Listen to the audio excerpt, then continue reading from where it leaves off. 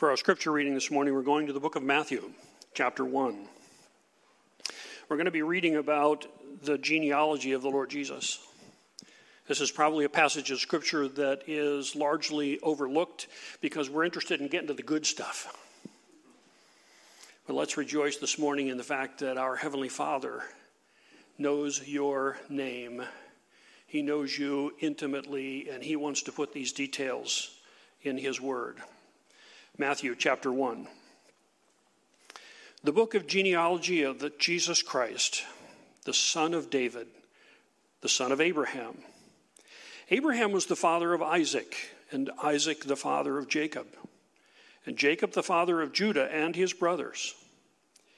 Judah the father of Perez, and Zerah by Tamar, and Perez the father of Hezron, and Hezron the father of Ram, Ram the father of Amminadab, and Amminadab the father of Nahshon, Nahshon the father of Salmon, Salmon the father of Boaz by Rahab, and Boaz the father of Obed by Ruth, and Obed the father of Jesse, and Jesse the father of David the king.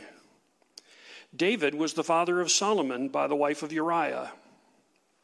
Solomon the father of Rehoboam, and Rehoboam the father of Abijah, and Abijah the father of Asa, and Asa the father of Jehoshaphat, and Jehoshaphat the father of Joram, Joram the father of Uzziah, Uzziah the father of Jotham, Jotham the father of Ahaz, and Ahaz the father of Hezekiah, Hezekiah the father of Manasseh, Manasseh the father of Ammon, and Ammon the father of Josiah, Josiah the father of Jeconiah and his brothers at the time of the deportation to Babylon. And after the deportation to Babylon, Jeconiah was the father of Shealtiel, and Shealtiel the father of Zerubbabel, Zerubbabel the father of Abiud, and Abiud the father of Eliakim, Eliakim the father of Azor, Azor the father of Zadok, and Zadok the father of Achim, Achim the father of Eliud, Eliud the father of Eleazar, and Eleazar the father of Mathan, and Mathan the father of Jacob. Jacob the father of Joseph, the husband of Mary, of whom Jesus was born, who is called the Christ. So all the generations from Abraham to David were 14 generations, and from David to the deportation to Babylon, 14 generations, and from the deportation of Babylon to Christ were 14 generations. Now the birth of Jesus Christ took place in this way. When his mother Mary had been betrothed to Joseph, before they came together, she was found to be with child from the Holy Spirit. And her husband Joseph, being a just man and unwilling to put her to shame, resolved to divorce her quietly. But as he considered these things, behold, an angel of the Lord appeared to him in a dream and said, Joseph, son of David, do not fear to take Mary as your wife, for that which is conceived in her is from the Holy Spirit. She will bear a son, and you shall call his name Jesus, for he will save his people from their sins. All this took place to fulfill what the Lord had spoken of by the prophet. And behold, the virgin shall conceive and bear a son, and shall call his name Emmanuel, which means God with us. When Joseph woke from sleep, he did as the angel of the Lord commanded him, and he took his wife. But he knew her not until she had given birth to her firstborn son, and they called his name Jesus. May God add his blessing to the reading of his word. Well, good morning, everyone. Jeff, thank you for reading that and for giving us a lesson on how to pronounce all those names. That is how you do it, folks. That's how it's done. This morning, we are beginning our Advent series called Emmanuel, How God Gives Us Himself. And I am incredibly excited and have the privilege to start that series for us this morning. But I will say, I normally feel, I got to start our Advent series last year as well, and I loved it. And I do feel this cheery joy that I get to start our Advent series. But I will say, given the consideration of all that Scott talked about and prayed about, rolling into Christmas time this year feels strange, as most of 2020 has, right? It can seem out of step to begin singing out of nowhere about angels coming down and singing praises and about joy coming to the world. It might feel a little bit like when someone makes a joke too soon about something difficult that has happened. This year has been a doozy, no doubt. But given the circumstances of this year, and particularly given the circumstances of this year, I would argue that there is nothing better that we could be doing today and for the next 4 weeks than pressing into the truths of Christmas. In The Fellowship of the Ring, the first book in the Lord of the Rings trilogy, the main character, Frodo, receives this small lamp from another character as a gift, which would shine if a certain phrase is spoken. And the woman giving him the lamp tells Frodo, "May this be a light for you when all other lights go out." The truth of Christmas is a light for us when all other lights go out. And so my question for us this morning, and the question that we're going to tackle as we study these next 4 passages over the next several weeks, is this: how is the truth of Christmas a light when all other lights go out? What does Christmas time tell us about how to navigate hard years like 2020? And what word does Christmas time speak to us when all other lights go out? Well, this morning in Matthew 1, we're going to see that Matthew teaches us 2 realities about Christmas that speak into this moment, that are a light for us when lights go out. The first is that God's promises do not fail. And the second is that God's presence abides forever. God's promises do not fail, and God's presence abides forever. Let me pray for us, and then we'll look at each of those points in turn from this text. Would you pray with me?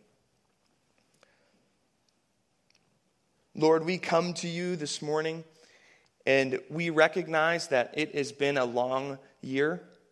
For most of us, it's felt 3 or 4 years long.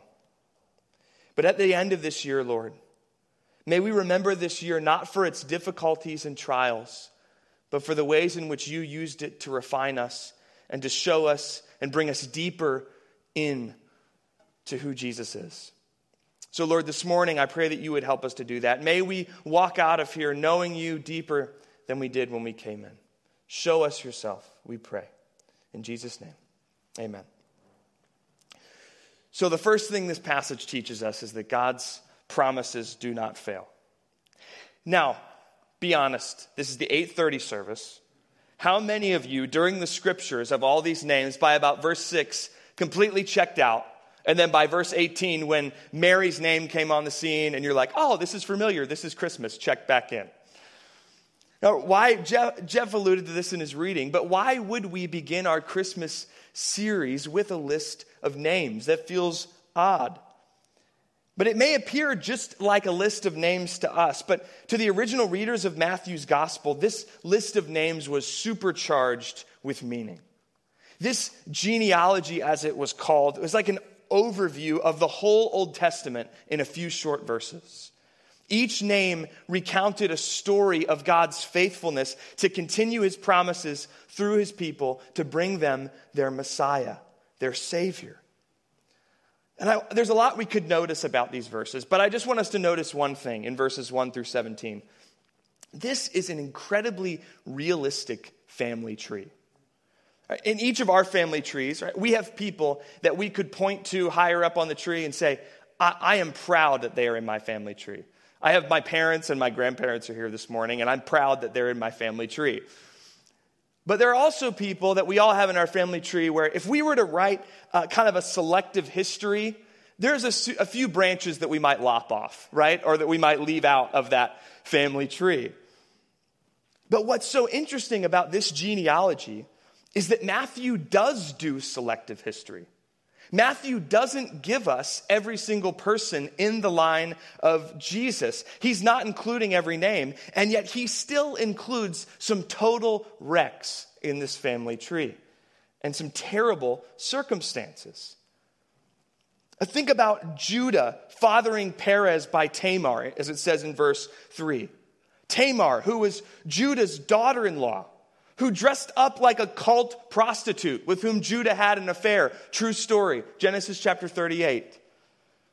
Or think about David, right? You get to verse 6 and it says, and Jesse, the father of David, the king. And then it says, and David was the father of Solomon by the wife of Uriah, Bathsheba. That woman he coerced into sleeping with him because of his power. That same power he then used to have her husband Uriah murdered on the battlefield. And then there are just the stories of suffering as Abraham and Sarah waited and longed for a child, for the Lord to bless them with a promised son. Or Ruth, the foreigner who was left poor and helpless as an outcast in a foreign land after the death of her husband. And yet, through all of this sin and suffering, through all of these things that seemed like they could have derailed God's plan, this genealogy ends like this in verse 16. And Jacob, the father of Joseph, the husband of Mary, of whom Jesus was born, who is called Messiah, the Christ. See, this genealogy is telling us that God was not absent in the sin and suffering of his people, but was working in it and through it to bring about redemption, to bring Jesus onto the scene. And in the same way, he is not absent from the history of your life. He is working in all things for your good and for his good purposes, even if you can't see it, even if it's impossible for you to see it right now. These people in this genealogy give me so much hope. Mothers waiting to have children, men not trusting in the timing of God and thinking they know better, outcasts feeling like they've been abandoned, people in their pride falling into sin. This sounds a lot like us. And yet all of this did not stop God's purposes or promises. And in the same way, it will not turn him aside from using you in his plan and for fulfilling all of his promises in Jesus Christ to each of you. If you trust in Jesus, God is at work right now, this very day, to redeem your story, to transform it from one of sin, despair, loss, and grief into a story that shows forth the love of God in Jesus. God loves to use the wreckage of our lives to show that he is still up to something in this world, to show that he is faithful and true. And so even after a year like this one, see his faithfulness displayed in this genealogy and be encouraged that he is still working in the nooks and crannies of your life to create something beautiful and glorious, to work redemption, to work you into the image of Jesus Christ. God's promises do not fail. And second, in verses 18 and 25 through 25, we see that God's presence abides forever. After we receive this flyby tour of the Old Testament, the story zooms in on the last two people in that genealogy, Mary and Joseph. And after Mary finds out that she'll be carrying this child, this Christ, Joseph receives a vision from an angel explaining how these things could be true. So let's pick up mid-vision. I'm going to read for us verses 21 to 23. If you would follow along with me in your Bibles. It says, Mary will bear a son, and you shall call his name Jesus, for he will save his people from their sins. All this took place to fulfill what the Lord had spoken by the prophet. Behold, the virgin shall conceive and bear a son, and they shall call his name Emmanuel, which means God with us. This baby, the Messiah, is given two names in these verses.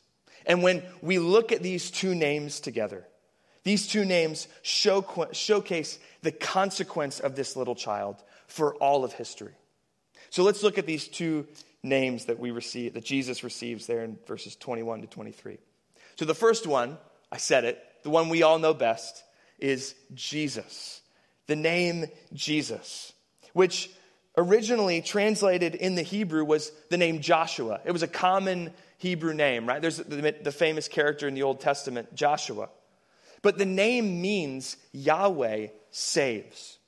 And this makes sense of the reason why he is to be called Yahweh saves. In verse 21, because he will save his people from their sins. But if we're going to say that Jesus means Yahweh saves, we have to take a step back from that then and ask the question, okay, who is Yahweh? Well, Yahweh is the name that God gives himself to his people in the Old Testament. That's what the name God gives them to call him. And in Exodus chapter 34, verses 6 and 7, one of the most glorious passages of all the Bible, Yahweh, the God of the Old Testament, our God, passes by Moses and proclaims to him his name, the meaning of his name. If Yahweh were to have an Instagram bio or a Facebook profile description, this is what it would say. Exodus 34, verses 6 and 7 says, Yahweh, Yahweh, a God merciful and gracious, slow to anger, and abounding in steadfast love and faithfulness, keeping steadfast love for thousands, forgiving iniquity and transgression and sin, but who will by no means clear the guilty, visiting the iniquity of the fathers on the children and the children's children to the third and the fourth generation. That name holds weight in this world. That name will outlast every name in the universe. And now this name is proclaimed to Moses after the people of Israel have been rescued from Egypt by Yahweh. They've just been saved by Yahweh from this bondage in slavery. And this passage then pulls back the curtain on why it is that Yahweh saves them. Or another way to say it is, what is true about Yahweh down deep in his very bones that would cause him to save this people from their bondage in Egypt? Who is he? He is gracious, loving, compassionate, faithful, but also just. God is caring and compassionate, but he is not a pushover. Just ask the Egyptians about that fact. We must understand that all of his character together makes up who he is. We can't shape God into the way we want him to look. But notice something in this description that God gives of himself. In verse 7, God declares that he keeps his faithful, steadfast love for thousands of generations, but punishes sin to the third and fourth generation. There is an asymmetrical relationship in God's character between his disposition to love and his disposition to enact justice. Another way to say it is, Yahweh is one who, when pricked, does not bleed retribution and justice, but mercy. His default reaction is toward love and grace and compassion. He is not like an angry father waiting to fly off the handle, and he delights to save those who are in need. Jesus' name means that Yahweh, the same God whose love compelled him to save his people from their bondage in Egypt in the past, has been compelled by his love to save them again.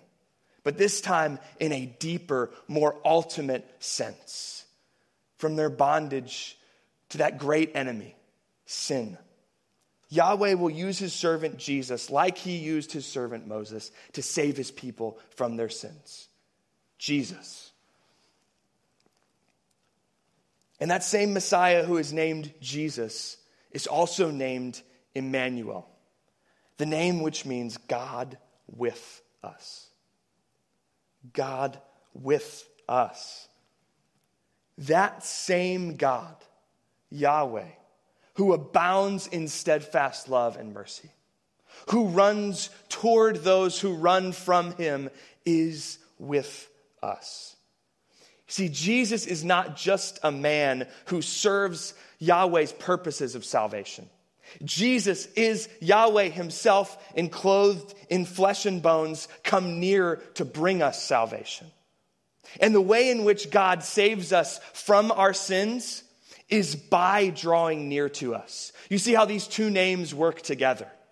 Yahweh saves us by becoming near to us, by becoming one who is with us. He doesn't stand back or aloof from our pain and our sin. We don't repel him away by our sin. We draw him to us. And isn't God so different than us in this way? When things for us as human beings get even a little bit hard, our natural tendency is to run away or to hide.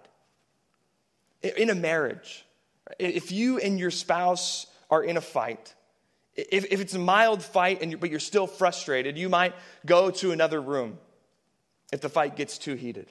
Or if it gets really heated, you might say, I just need to get in the car and drive a couple blocks and then come back. Or if you're in this room and you're a child and you get in a fight with your parent, your natural reaction is probably after a certain point to have a desire to go to your room. And we all likely have been on the other side of that in terrible ways as well. We all likely have been abandoned by someone. And we in our sin think that God is the same way. We believe that our sin causes God to abandon us and that our suffering is evidence that he has already abandoned us. But friends, the gospel tells us that God's natural tendency, God's character, is nothing like ours. And that's good news. See, God's tendencies aren't even just to bear with us, to forgive sin reluctantly, as we might forgive someone in an argument, maybe a spouse or a sibling. God's natural disposition is to sit with us in our sin and our shame, our disappointment and disgrace. It's to run to us. And the place that we see this evidenced most clearly is on the cross. You see, on the cross, God draws near in Jesus, both to deal with our sin and to show us his ever-abounding heart of love for sinners. As we read in his character, God says that he is abounding in faithful love, but he does judge sinners to the third and the fourth generation. Jesus on the cross, though, deals with the judgment that our sin deserves. He punishes sin on Jesus Christ, who did not deserve it, but receives the punishment that we did deserve, while at the same time, and in that act, displaying the beauty of God's love, which not even our sin can keep him from displaying and lavishing on us. God's gift in Christ proves that rather than abandoning us, God is with us. God has drawn near to us to save us at great and ultimate cost to himself. And even more than this, Emmanuel draws near, not only to save us, but to dwell with us. He doesn't just pop in and pop back out. His presence abides with us always. Think about this. Matthew's gospel begins with this proclamation of Emmanuel, God with us, coming. Matthew's gospel ends like this. The last verse of Matthew's gospel, Matthew 28, verse 20, this is the word of Jesus. He says, "And behold, I am with you always to the end of the age." And church, what that means is that Jesus is here to stay. He saved us, and he abides with us now, and there is nothing that you can do to convince him otherwise. He gives us all of himself. He is not holding back from you. Think about the reality that this God, who proclaimed his name and his glory to Moses, came as a child. You can't get more vulnerable than that. He is not withholding from you. And so at the end of this hard year, let this truth stick with you, that God wants to give you himself. Maybe 2020 has brought with it a backslide into a pattern of sin. Maybe it's caused you to grow proud and be quick to judge others rather than think the best of them, as we're called to as Christians. Maybe it's caused you to despair for the future. Maybe it has consumed you with anxiety and worry about yourself and your loved ones. Or maybe it's just filled you with a lot of loneliness and isolation.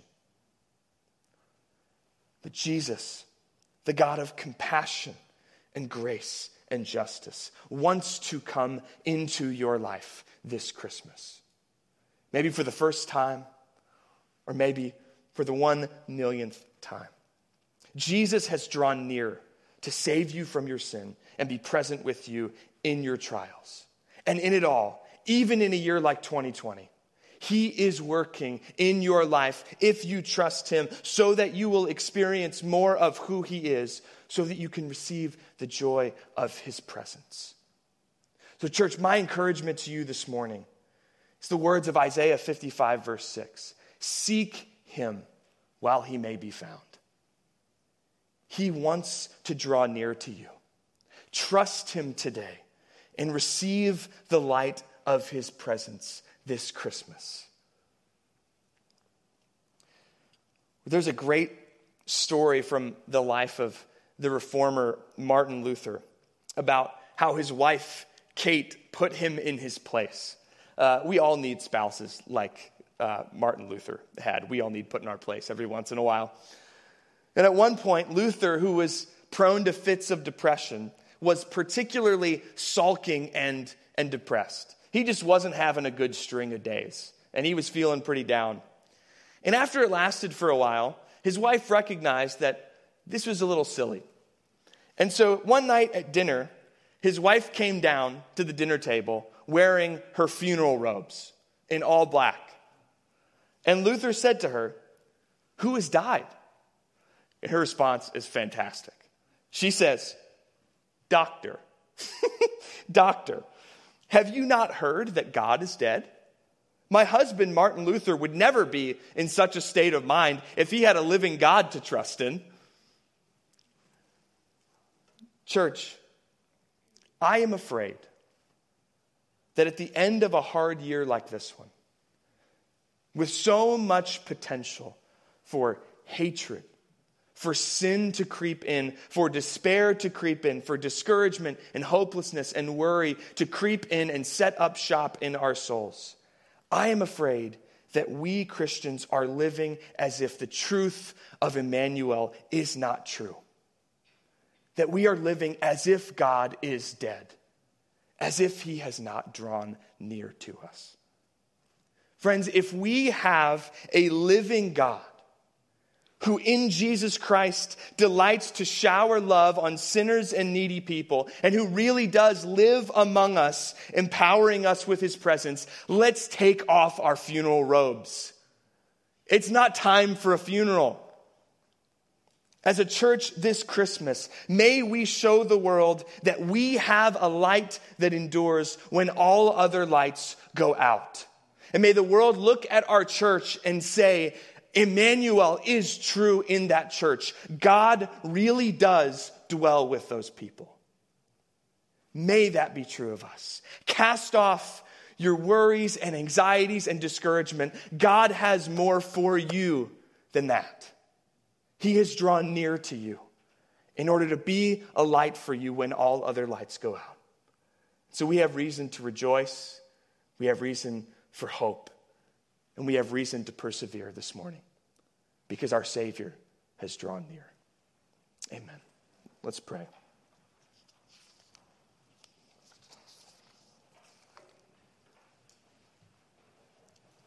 Lord Jesus, there is nothing more we need in the universe than your abiding presence with us.